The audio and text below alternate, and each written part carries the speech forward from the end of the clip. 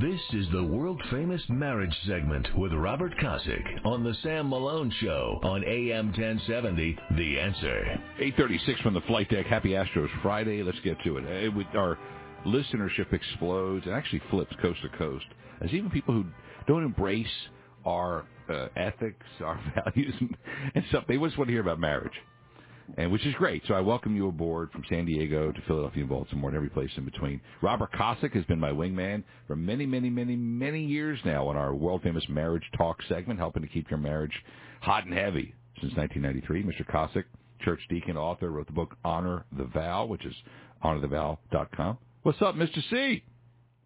Happy Friday to you, Sam. So last week we blew through 200, and now we're on our way to 500. That's the indie spirit. Mr. Kosick writes the marriage tips, and we hit 200. They're online, all of them available not only on our Facebook page, Sam Malone Show, but on iTunes. Here's marriage tip number 201. You ready to start the next double millennial here? No, it'd be double centennial. Double centennial, yes, right. Today's marriage segment and focus is about being a doormat.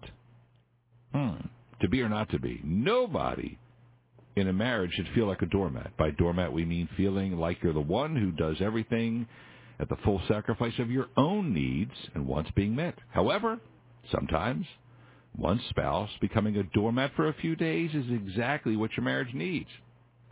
When becoming a doormat makes sense, one, when your spouse needs a well-deserved break. Two, when you're feeling down, helping others lifts up your spirits. And three, when your kids need to see real love in action. So, Mr. Kosick, take it away on our world-famous marriage talk tip 201. I have the privilege each week to talk to couples and husbands and help them navigate through some of these tough waters that they're going through. And what I try to get them to understand is what we do here on the show and what we do through some of the other venues that I participate in is we give general advice, right? Because we're talking to a large audience of people, and the specific advice may or may not be absolutely applicable to what you're doing. And this example today that we're doing is one of those examples where a general advice where no one should ever feel like a doormat in a marriage can actually have a dual meaning depending on your situation. That's all I want people to understand is that the term doormat is a negative term in people's minds, but sometimes taking on that responsibility is actually a good thing. And in this particular case, we have three examples here.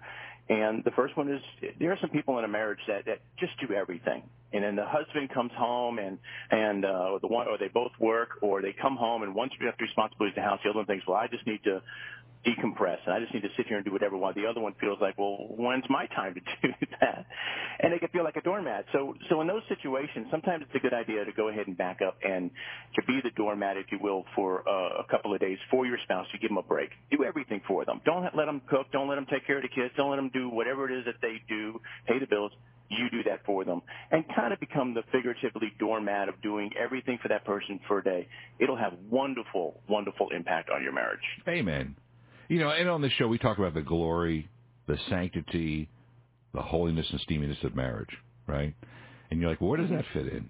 Because we talk about the glory, God's glory, bringing a man and woman together that no schmuck shall ever tear apart, right? We talk about the glory and its meaning, its message. Go, well, what does being a doormat have to do with this?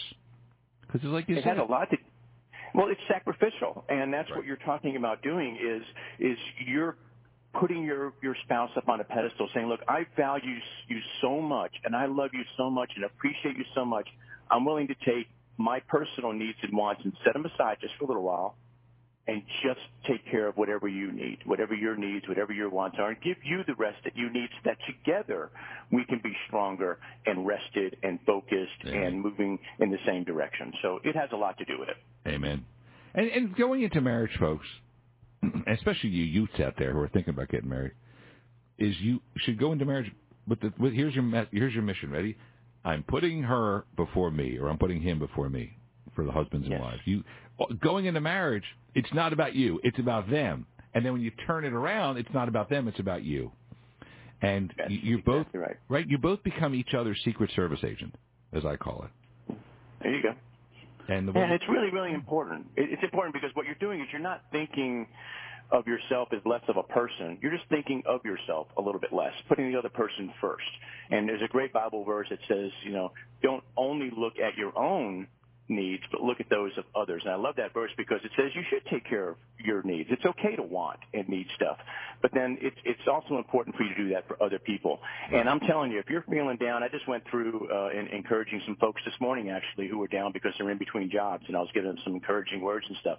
One of the best ways that you can feel uplifted is to be a blessing to somebody else. It gets your mind off of yourself. True. It gets your mind on somebody else. And when you see them uplifted, that just feeds right back to you and you feel uplifted. So that kind of goes into number 2. Mm-hmm. If you're not feeling that great about yourself, well, if you get down there and actually become a servant, if you will, to somebody else for a little while, it's actually not a bad thing. It's a positive thing, and you're going to feel great. And, of course, all of these things lead to the example for your kids. When your kids see that you're willing to set yourself aside for the benefit of somebody else, wow, that has powerful impact on those kids. You become what Special Forces calls a force multiplier. Special Forces are force multipliers. They train foreign soldiers to do things, while you and your husband or you and your wife become force multipliers for your kids.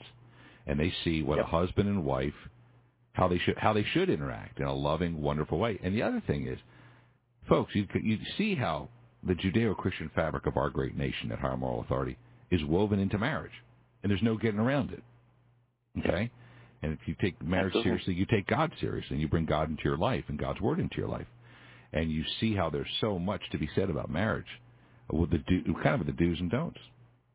Yeah. Let me get absolutely. to... Couldn't agree more. Well, let me get to the hot and heavy marriage tip. Robert Kosick, my wingman on our world-famous marriage talk segment. I was kind of talking about this with Denise in the previous break.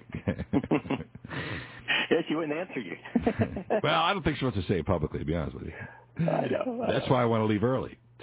So, guys, this is the hot and heavy marriage tip. Queen for the night. Guys are pretty good about making their wives feel special only when they want to have a special night.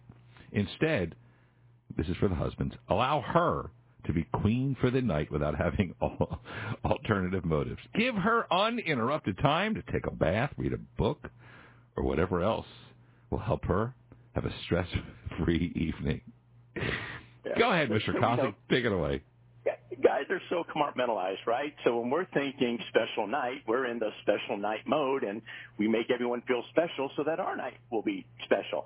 And we go through little phases. We don't think like you're talking about your wife. She plans everything way ahead. And guys are way more spontaneous in this regard. It's like, okay, special night, so for the next 10 minutes, you're going to be special. But other than that... 10? Oh, you're going 10? Most guys are 4 or 5 minutes. So... Anyway, I'm just trying to get them to back up a little bit, make them feel special for a while with no real alternative motives. But I'm sorry, there's always going to be an alternative motive, because if she's queen for the night, chances are you get to be king for the night at some point too. Sure. So there's always an alternative motive, but try not to make it that closely related to when you're making her feel special. Wait 24 hours.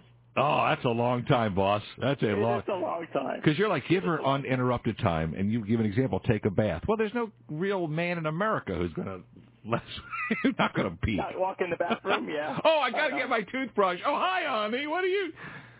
You know how. So the best way to do this is, if you got kids or whatever, or you got some friends, if you don't have kids, or the kids are out of the house like we are, empty nesters like you guys are, give her the night to be by herself in the house. You just need to leave.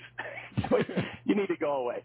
Otherwise, you're right. It won't work very well. You will find yourself in the bathroom if she decided to take a bath, and it all goes out the window. Exactly. Our world-famous marriage talk segment, Robert Kosick, author and church deacon. And the other, you see, folks, how we are talking. We're both happily married men with lovely, beautiful wives, blessed with good health and wonderful children and everything. But do you hear how we talk about marriage? Now, how does Hollywood talk about marriage? As I always say, the man is a dope, the woman is some conniving you-know-what. Hollywood hates marriage. Hollywood wants to destroy marriage. Well, that's a very small little number of people. They control it, but they're very small. The majority are like us. It's just two guys. No one's calling the wife ball and chain. No wife's rolling her eyes going, oh, what an idiot my husband is. That's why we talk about, and I say the holiness, the glory, and the sanctity and steaminess of marriage. It's right here. It's not in Hollywood. Turn off the TVs. Get away from that crap, that pathetic, weak stuff, and hang out here with us as we honor marriage in a fun way. Two dudes just chilling. Yeah, they just need to lighten up a little bit, right? And quit making marriage so difficult. It's really simple. Love your wife, love your husband, respect each other, and go out of your way to help each other out, and you will have a fantastic marriage. It's compounding. So if you do it to somebody else, they're just naturally going to want to do it back to you. And so be thinking of the other person first, and more times than not, they'll reciprocate and do the same thing back to you. Amen. And this way, it all works well. This way, when you leave work today and you're stuck in traffic, you're not mad really because it's the traffic jam. You're mad because that traffic jam is keeping you from a bath with you-know-who. Shower time with your husband and wife. Whatever it is. Whatever works. Whatever rocks your boat. Go to our Facebook page, Sam Malone Show. The content is always there every Friday. You can go back. You can watch this segment with your husband or wife 24/7 a month from now. We're just here to help. Sure. Go to honorthevow.com. That's Mr. Kosik's website for his books, honorthevow.com. Mr. C, good to have you aboard, buddy. Happy Astros Friday. Thank you, you too. And then just as a little side note there, I didn't do a baseball one like I normally do, but if they miss out on that, they can go back to tip number 136, I think it was. We did a baseball tip back then. How do you remember that?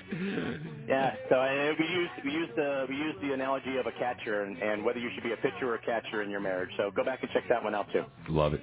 Have a blessed day. I'll talk to you next Friday. You too, Sam. Got it. Back in a second. AM 1070, The Answer.